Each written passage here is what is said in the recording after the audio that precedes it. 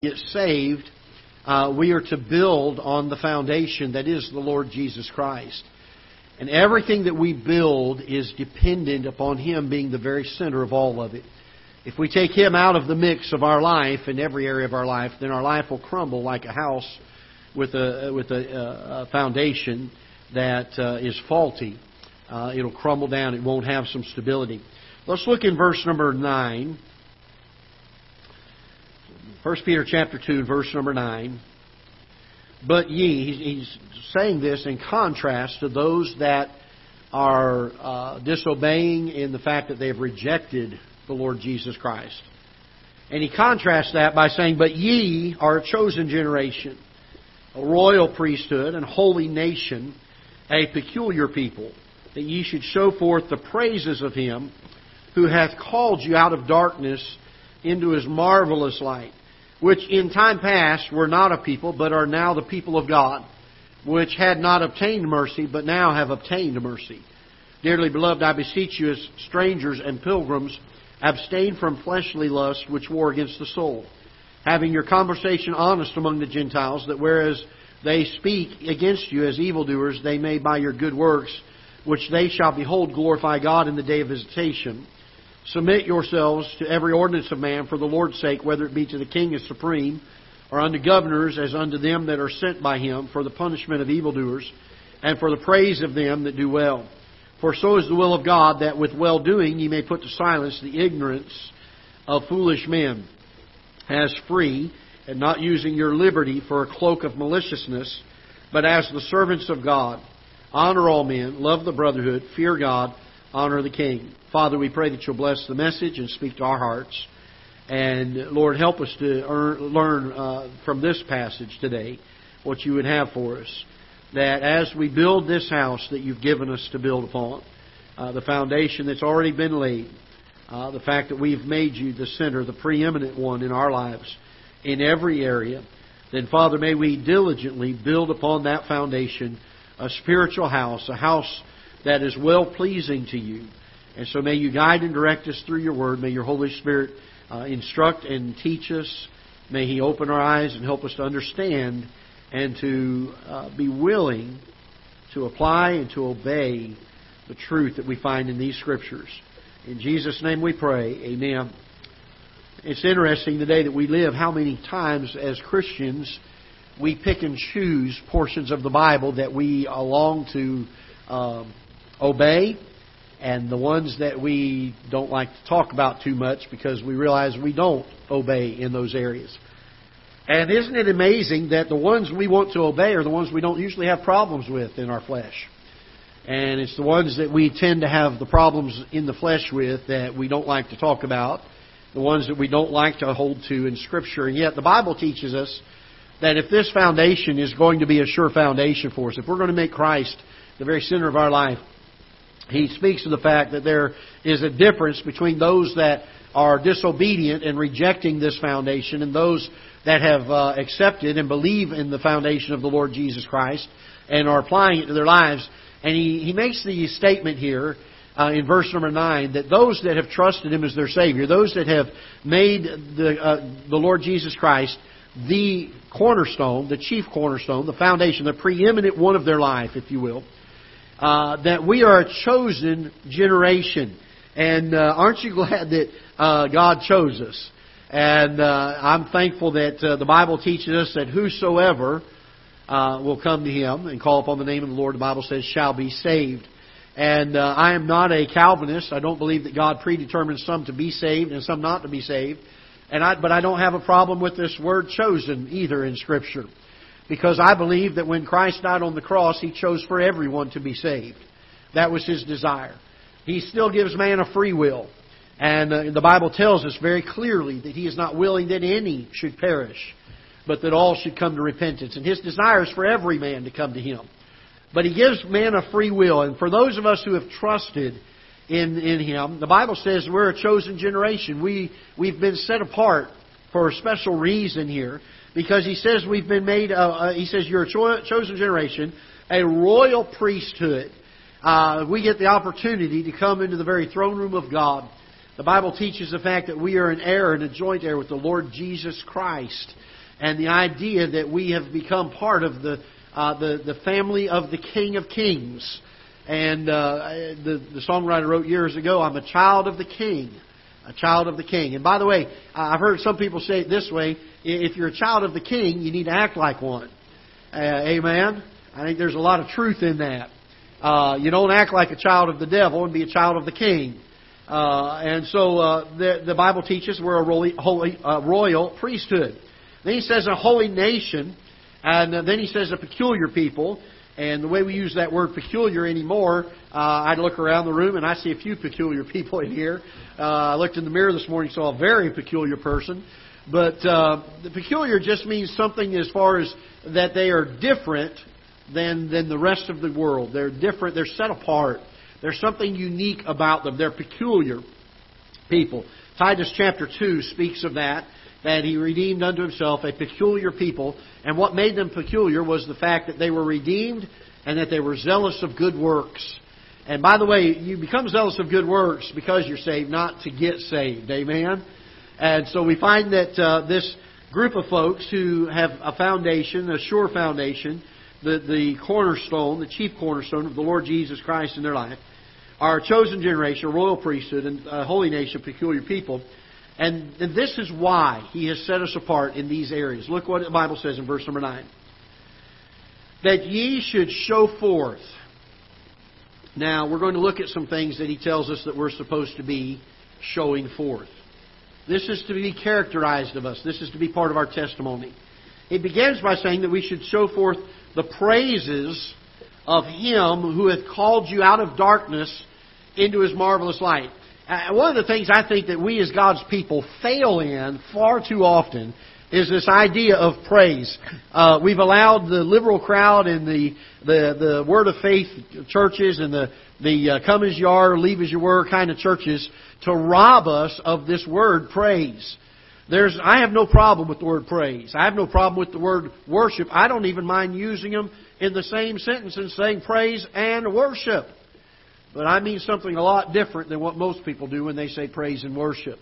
There's something about this word praise that is spoken of here in verse number 9, and it is a recognition and a verbalization to others at what God has done for us. And look what it says here in verse number 9.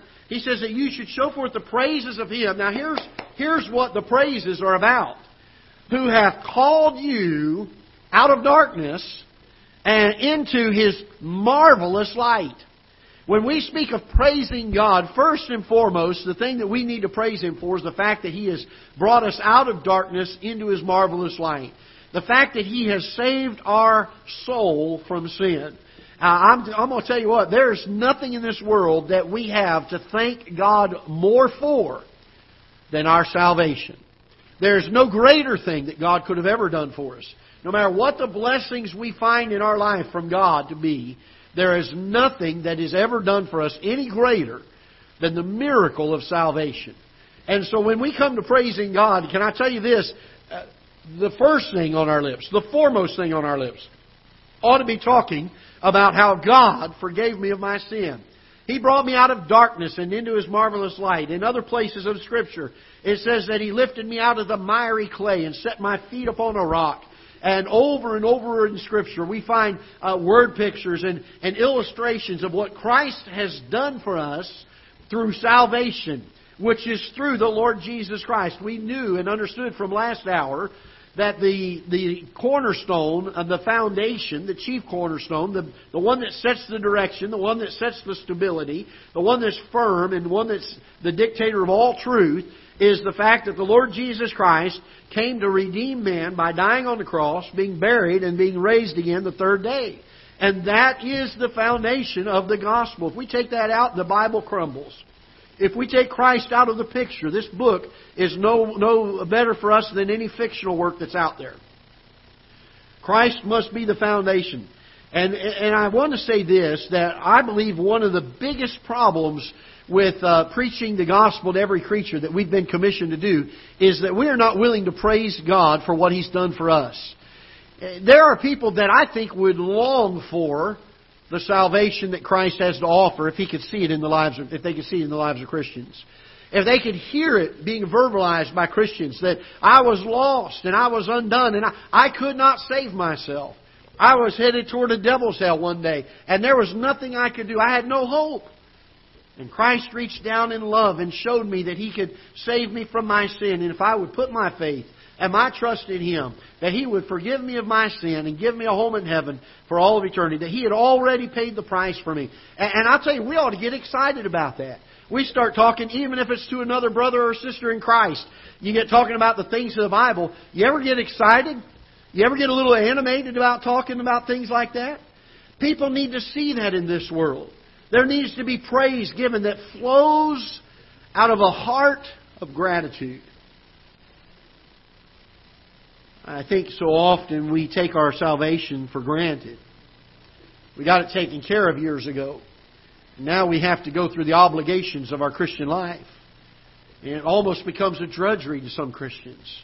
Can I tell you, there is no more greater joy in life than to reflect on what Christ has done for us through saving us of our sins. He talks about this idea that we are to show forth the praises. We've been set apart. We're a chosen generation, a royal priesthood, a holy nation, a peculiar people, for the purpose of.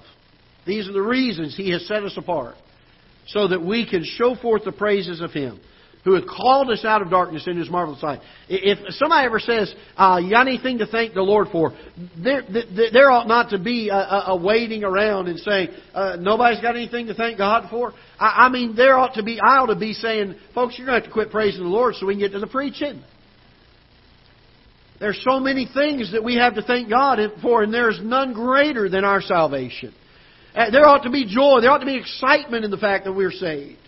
I get tired of watching Christians when they talk to those that are lost about salvation and about the gospel message, and it almost sounds like they're talking about somebody who died, somebody who's going to a funeral. Can I tell you this? The gospel is good news. It's the greatest news that person's ever heard. And something that we ought to get excited about. It's something that ought to be natural for us to tell others about. I found out the other day, my sister, who's going to be, I think, 40 years old this year, just found out she's pregnant again. She's going to be 92 years old, still have a toddler going around the house.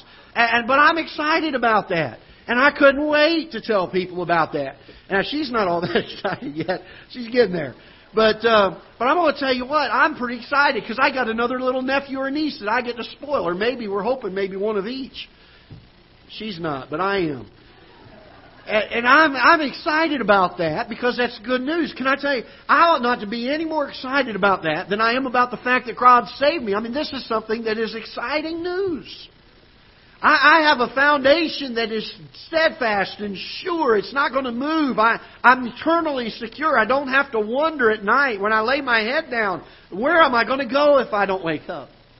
I know that I am safe in the arms of Jesus. I know that I have put my faith in Him. I know that He has, for whatever reason, loved me so much that He was willing to do this for me. And of all people, we ought to be the most animated people there are out there. People ought to be trying to calm us down about how excited we are about salvation. Instead, we get into church and we open up our hymnal and we sing, Love lifted me, love lifted me, when nothing else could help, love lifted me. Where is the Christian joy? Think about what we're singing. Love lifted me. Where did He lift us from? He lifted us from the darkness. And He set us in His marvelous light. We get to go to heaven. We get to spend eternity with Him. And I don't have to go to my just reward. I don't have to go to hell and pay for my sin. If that doesn't make somebody happy, I don't know what will. These are the things we have been set apart to do. We're to go into a lost and a dying world, and we are to teach and to preach the gospel of the Lord Jesus Christ, His death, His burial, His resurrection. We're to disciple men in all things that God had taught His disciples and us through His Word, and we're to take great joy in that. This is to be the thing that we long for in our lives, the thing that we love more than life itself. There ought to be a joy in serving Jesus. There ought to be a thrill to our hearts Every time that the door opens itself and we get an opportunity to talk to somebody, I get so excited about the things of the Lord when I talk to people, and I just get to where I can't hardly contain it sometimes. And they'll start laughing at me sometimes every once in a while at how I get excited about these things. The more I talk about them, the more excited I seem to get about it. There was a time in my life where that wasn't true. There are still times in my life, if I'm not careful, where that isn't true. But this is what I've been set apart for. This is what you've been set apart for. This is what God has given us the privilege to be a part of. I'm not talking about faking something or coming up with some kind of excited facade. I'm talking about the joy springing up in our hearts so much that it bubbles over. When I was a kid, we sang a little song in Sunday school, running over. My cup is full and running over. Since the Lord saved me, I'm as happy as can be. My cup is full and running over. It ought to be so full that all it takes is a jostle of my arm to spill out the joy everywhere. I'll tell you, if somebody bumps me the wrong way, it ought to just exude joy everywhere it goes. There ought to be something about it that's exciting about the Christian life. We sing songs like, I've got the joy, joy, joy, joy down in my heart. We sing it with a frown on our face. Where is the joy? Where's the zeal? Where's the excitement of the Christian life? Where is the praise and the gratitude and the thanksgiving? Oh, don't get me wrong. There are times that I bow in recognition of the fact that I do not deserve this. There are times that the tears flow. But boy, when I begin to talk about it, it just can't hardly contain. Jeremiah got to that point. He got so frustrated with people not listening. He said, Lord, I'm done. I'm not even going to talk anymore. I'm through. People aren't listening. They're not paying attention. I'm done. He said, but it was shut up in my bones like a fire. He said, I couldn't contain it anymore. I had to do it. I had to tell others. That's the way it ought to be in the Christian life. We're set apart for these things. Notice what else it says here in verse 10. Which in times past were not a people. We weren't part of it. I'm thankful that God allowed the Gentiles to be a part of it, aren't you? He came first to the children of Israel. That was where He first came. But I'm thankful He let the Gentiles in too. We didn't used to be a people, but notice it says this, but now are the people of God. He's not speaking here of the nation of Israel, because we know that from the next phrase, which is, which had not obtained mercy, but now have we obtained mercy. Those that are His people are those that have obtained His mercy. You and I get an opportunity to be a child of God, to be a child of the King. What a joy! We sing songs like, I've got a mansion just over the hilltop. And we sing songs like, I'm a child of the King, a child of the King. With Jesus, my Savior, I'm a child of the King. And there's no joy in that. We weren't a people, but now we are. We weren't part of His ones that belong to Him, but now we are. We sing the song, now I belong to Jesus, Jesus belongs to me. Not for the years of time alone, but for eternity. Oh, that ought to thrill our hearts. Then he goes on to tell us in verse number 11, Dearly beloved, I beseech you as strangers and pilgrims. We've got all these things that God has done for us. He saved us. He's taken us out of His darkness into His marvelous light. He caused us to be a people which used to not be a people. He's caused us to be saved and to obtain His mercy, who didn't used to have His mercy. And so Peter goes on to say this, I beseech you. In light of these things, I beseech you, dearly beloved, I beseech you as strangers and pilgrims. These are the way we ought to act in this life. If we have the right foundation, if we have this cornerstone as the foundation for not just our salvation, but every aspect of our life. Let's see what he says here. I beseech you as strangers and pilgrims, abstain from fleshly lusts. He starts dealing now with our lives. After we see what God has done for us, then we see what we're supposed to be doing for Him. In light of what He has done for us, we find what we're supposed to be doing for Him. We're to abstain from fleshly lusts, which he says, by the way, they war. He says these lusts which war against the soul. These fleshly lusts are not something to be toyed with. These are not things that we can handle. These are things that war against our spirit. These are things that war against our life that needs to be pleasing to the Lord Jesus Christ. And because of that, there needs to be an abstaining from this. There needs to be a hatred for the things of the lust of the flesh or the things of this world. There needs to be a disdain for it. There needs to be an awfulness to sin that we look at it and say, I don't even want to be close to it. I don't even want to have an appearance of it. There are precautions that different folks put in their lives. There are precautions that if we go through the rule that we put, we're still okay. We haven't sinned. But we put the rule in such a place that we have room. We don't get as close to sin as we can.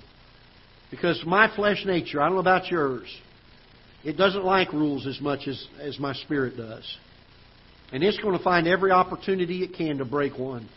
And it's going to push the envelope. And it's going to try to push the edge. And if I put that standard, if I put that boundary right at the point of what is right and what is wrong, then the moment my flesh gives in, then I have sinned. Can I tell you this? We as God's people ought to abstain from fleshly lust. That means we ought to put a standard in place that keeps us and protects us from these things.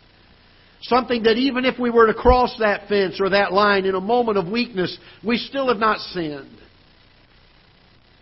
And you can make your own decisions on where those ought to be. But can I tell you this? Don't get as close to sin as you possibly can. The attitude that is spoken of here is that we're to abstain from these fleshly lusts. We're not to flirt with them. We're not to toy with them. We're not to fritter around with them. We're to abstain from them. We're to get as far away from them as we possibly can. This is something I ought to be doing. Because they war against my soul. They're going to do everything they can. Satan would love nothing more than to destroy the life of a Christian. To destroy the testimony of a Christian. To take the joy, to take the influence they can have on sharing the gospel with others completely away from them. Notice what else he says we should be doing. Verse number 12. Having your conversation honest among the Gentiles. Well, we could use a revival of that, could we not? Christians that will be honest in the society, in the world that we live in, even to the Gentiles, those that are lost. Whereas they speak against you as evildoers, they may by your good works, which they shall behold, glorify God in the day of visitation. Sounds kind of like the Sermon on the Mount, doesn't it? When Jesus said that men may see your good works and glorify your Father which is in heaven. Doesn't that sound very similar to that? It's almost like Christ Himself taught Peter these things. You think He did? Oh, Peter was there, wasn't he? He heard those words from the Lord Jesus Christ. By the way, we say, boy, wasn't Peter fortunate to hear those words from the Lord Jesus Christ? Oh, I think he was. I could only imagine traveling with Jesus for 3 years and listening to Him and being around Him. But you know, we hold in our hands something just as precious. Because the Lord Jesus Christ speaks to me too. And by the way, He speaks to you. And these are things that we ought to hold precious and dear to us. We know what the words of Christ are. We've seen them. We know what His heart is on these matters. Having your conversation honest among the Gentiles is what God desires for us. That they can see us. They can see our testimony. They can see that we live above reproach. We're not pushing the line. We're not trying to get as close to the world as we can. We are living in a way that there is a distinct difference. There is something that is pointing men to the work that God has done in our hearts. And when they see what we're doing, they look at the work that Christ did and they say, boy, what an amazing Savior they have. There needs to be that difference in us. Notice what it says here in verse number 13. He says, submit yourselves to every ordinance of man for the Lord's sake, whether it be to the king as supreme or unto governors as unto them that are sent by him, for the punishment of evildoers and for the praise of them that do well. I will say this, and I want to make sure that we're very clear on this, that When the United States of America was formed, one of the big reasons that people came here and fought for the liberty that they fought for, one of the large reasons, was the fact that they longed for freedom and liberty. Taxation without representation was no longer going to be something that they were going to tolerate. And they wanted liberty from taxation without their representation. And as they were getting ready to write the Constitution of the United States, they had written all of the major parts of it.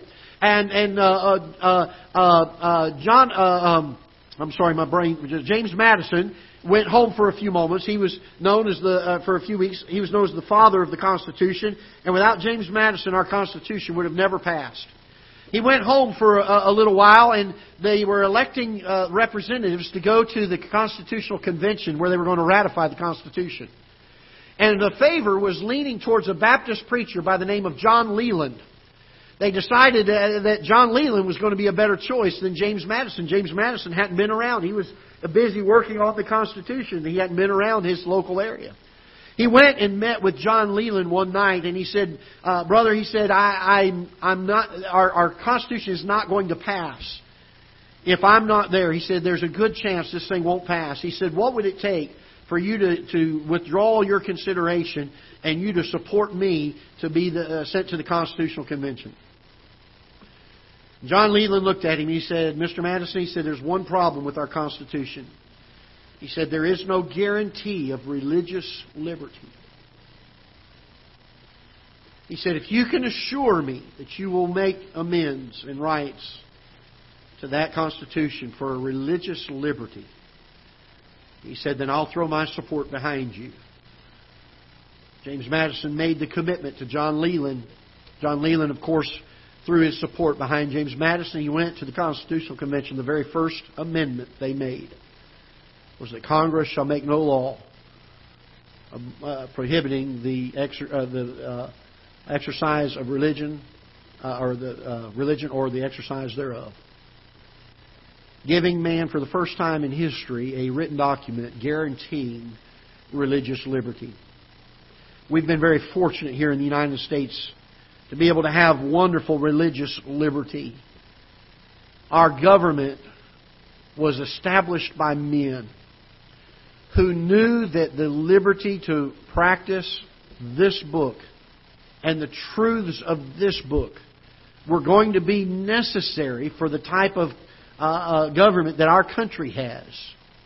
He understood that there was going to need to be a desire to follow the things of God's Word as our direction for morals in life. Our country understood that years ago. We now have a misunderstanding of what was written in that First Amendment, where people are saying that church has no part nor influence on government.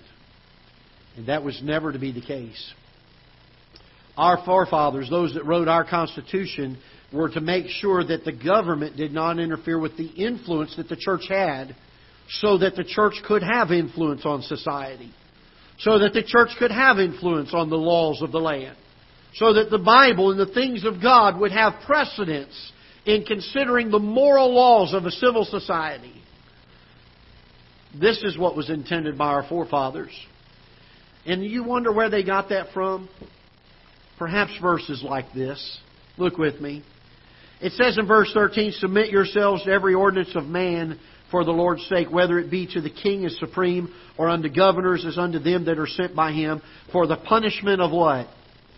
This is what these governments are supposed to be doing. Punishment of evildoers, and for the praise of them that what? Do well. Governments are to praise those that do well. They're to punish the evildoers. Where do they get their standard of right and wrong? From God's Word.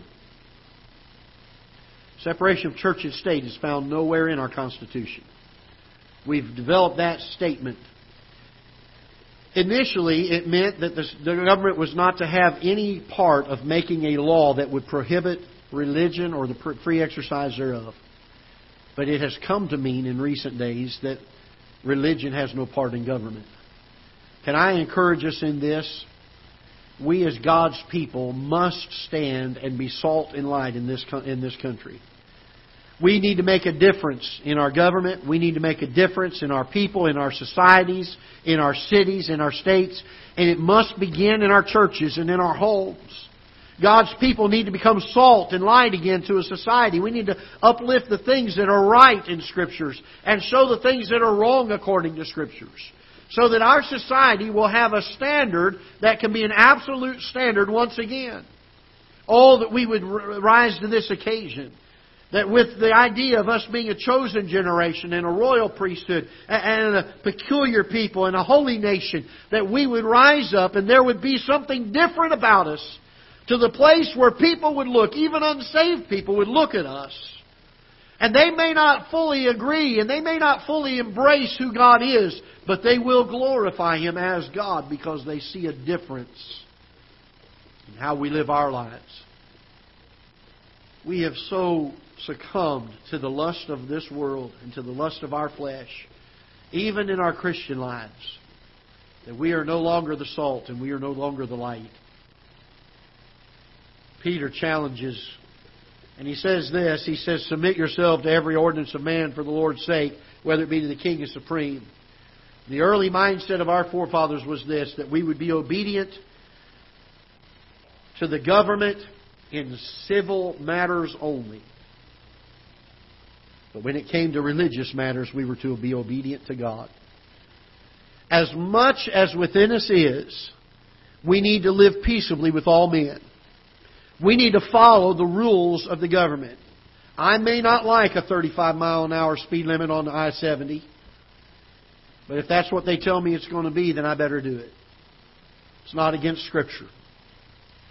But if they tell me that I've got to legitimize the killing of innocent babies, I have to obey God rather than man. If they tell me that I have to say it is okay and it is right and it is not sinful for there to be a homosexuality and immorality going rampant in our country, then I have to obey God rather than man. If I have to follow this idea that the public schools are indoctrinating our kids with the idea that they do not have to submit to authority of their parents and to those that are in authority over them, then I'm going to tell you right now, I have to follow God rather than man on that issue. But as much as within us is, as much as it does not go contrary to God's Word, we are chosen as God's people to be obedient to the government that He has placed over us. Well, I don't like it, Pastor. We need to do it, provided it is not contrary to Scripture. When it begins to go contrary to Scripture, when it begins to tell me I have to go against what God says, then and only then am I at a responsibility to obey God first, rather than the government. But God has told us here in this passage that as we can, as they follow the role of government in punishing the wicked and rewarding the good, we are to submit ourselves to them. He says in verse number 15, for so is the will of God, that with well-doing ye may put to silence the ignorance of foolish men. As free and not using your liberty for a cloak of maliciousness, but as the servants of God. And then lastly he says this, verse 17, honor all men, love the brotherhood, fear God, and honor the king. We're to honor all men. I do not like what the homosexual movement does. I can't stand their sin. I cannot stand what they do. I think that their actions are an abomination. But I care for their soul. I've not lost that. I cannot stand the concept. And I think it's one of the most hideous things in the world for somebody to commit an abortion. But I love the person and the soul of that person that needs to be saved. And I will not condone their sin, and I will speak boldly against it, and I'll throw every ounce of strength I have to try to get people to understand the sinfulness and the wrongness of these things. But at the same time, I must have a compassion for the soul of those people. The answer to the homosexual movement is for men to get saved. For women to get saved. The answer for the transgender problem in America is for them to get saved. To trust Christ as their Savior. The answer for the abortion problem in America is for them to get saved and to trust Christ as their Savior. We can never legislate morality. It must stem from the heart of men that have been changed and transformed by a holy God. We must have a right foundation in every aspect of our life. We must settle these things. God has done some things for us. He's brought us out of darkness and helped us to enter into His marvelous light. He's made us a people that have obtained mercy. And Peter says, because of these things I'm going to beseech you, abstain from fleshly lusts. Let's have a disdain for it. Let's have a hatred for it. Let's stay so far away from them. Let's obey our government as often as we can and as long as it does not go contrary to God's Word. And when it does go contrary to God's Word, then let's stand up and make an influence on our government. And let us honor all men. Let us love the brotherhood. Let us fear God. And let us honor the King. We've got an awful lot to live up to as Christians. There are a lot of things that we find in Scripture that we are not to do. And if we're not careful, we will focus on all that we are not to do and spend very little time on what we're supposed to do. I want us to look at this passage today, think about it and dwell on it, and as we leave here today, meditate upon it. There are as many things that God tells us to do as there are that He tells us not to do. We must not become identified by what we are not.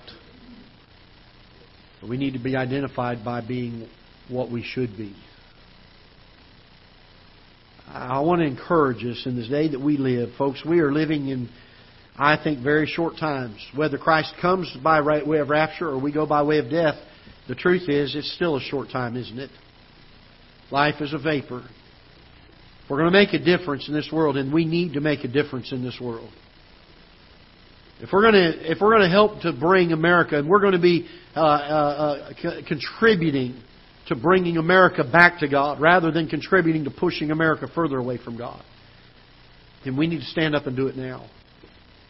We need to begin to do the things that the Bible says to do. I was talking to a family just last week and counseling with them and dealing with some issues and problems in the home. And I took them to Scripture and we looked at some things in Scripture. I said, guys, there's no improving on doing things God's way. We think of that in so many areas of our life, but so many times we are negligent in our lives to live the way God wants us to live. Do we abstain from fleshly lust, or do we kind of coddle them a little bit? That's our little pet thing we like over here. We're going to keep that one. I'm not going to give that one up. Do we abstain from that? Well, Pastor, somebody might call me a goody two-shoes. I hope so. I hope so. I hope people will look and say there's something peculiar about that person. They're not like the world. They're not like everybody else we meet. There's something different about them. I hope that's the case. Are we living the way we ought to? I know we teach a lot on things we ought not to do, to abstain from different things, and we certainly need to be careful that we don't sin and that we live a life as far away from the things of sin as we possibly can get. But what about the things we're supposed to be doing? When men see how we respond to our government in matters of civil things, do they honor God because of it? Or are they disappointed in us? Do they see an honoring of God in that aspect or that attitude? What about honoring all men? I want to encourage us to not only do the things we're not supposed to from Scripture, but that we spend some time in it finding out, Lord, what do you want me to do? What should characterize my life? What should be a part of it? Because, folks, our world needs it. They are desperate for it. They need to see a life that has been changed and transformed by God's Word. Let's stand together, shall we? Father, we're thankful that you've given us the privilege to be here today, to gather around your Word and around your people. I pray that you'll guide and direct our steps. Lord, so much more in these days. Recently, just so much of a burden has been on my heart that we live in such a way that this world sits up and takes notice.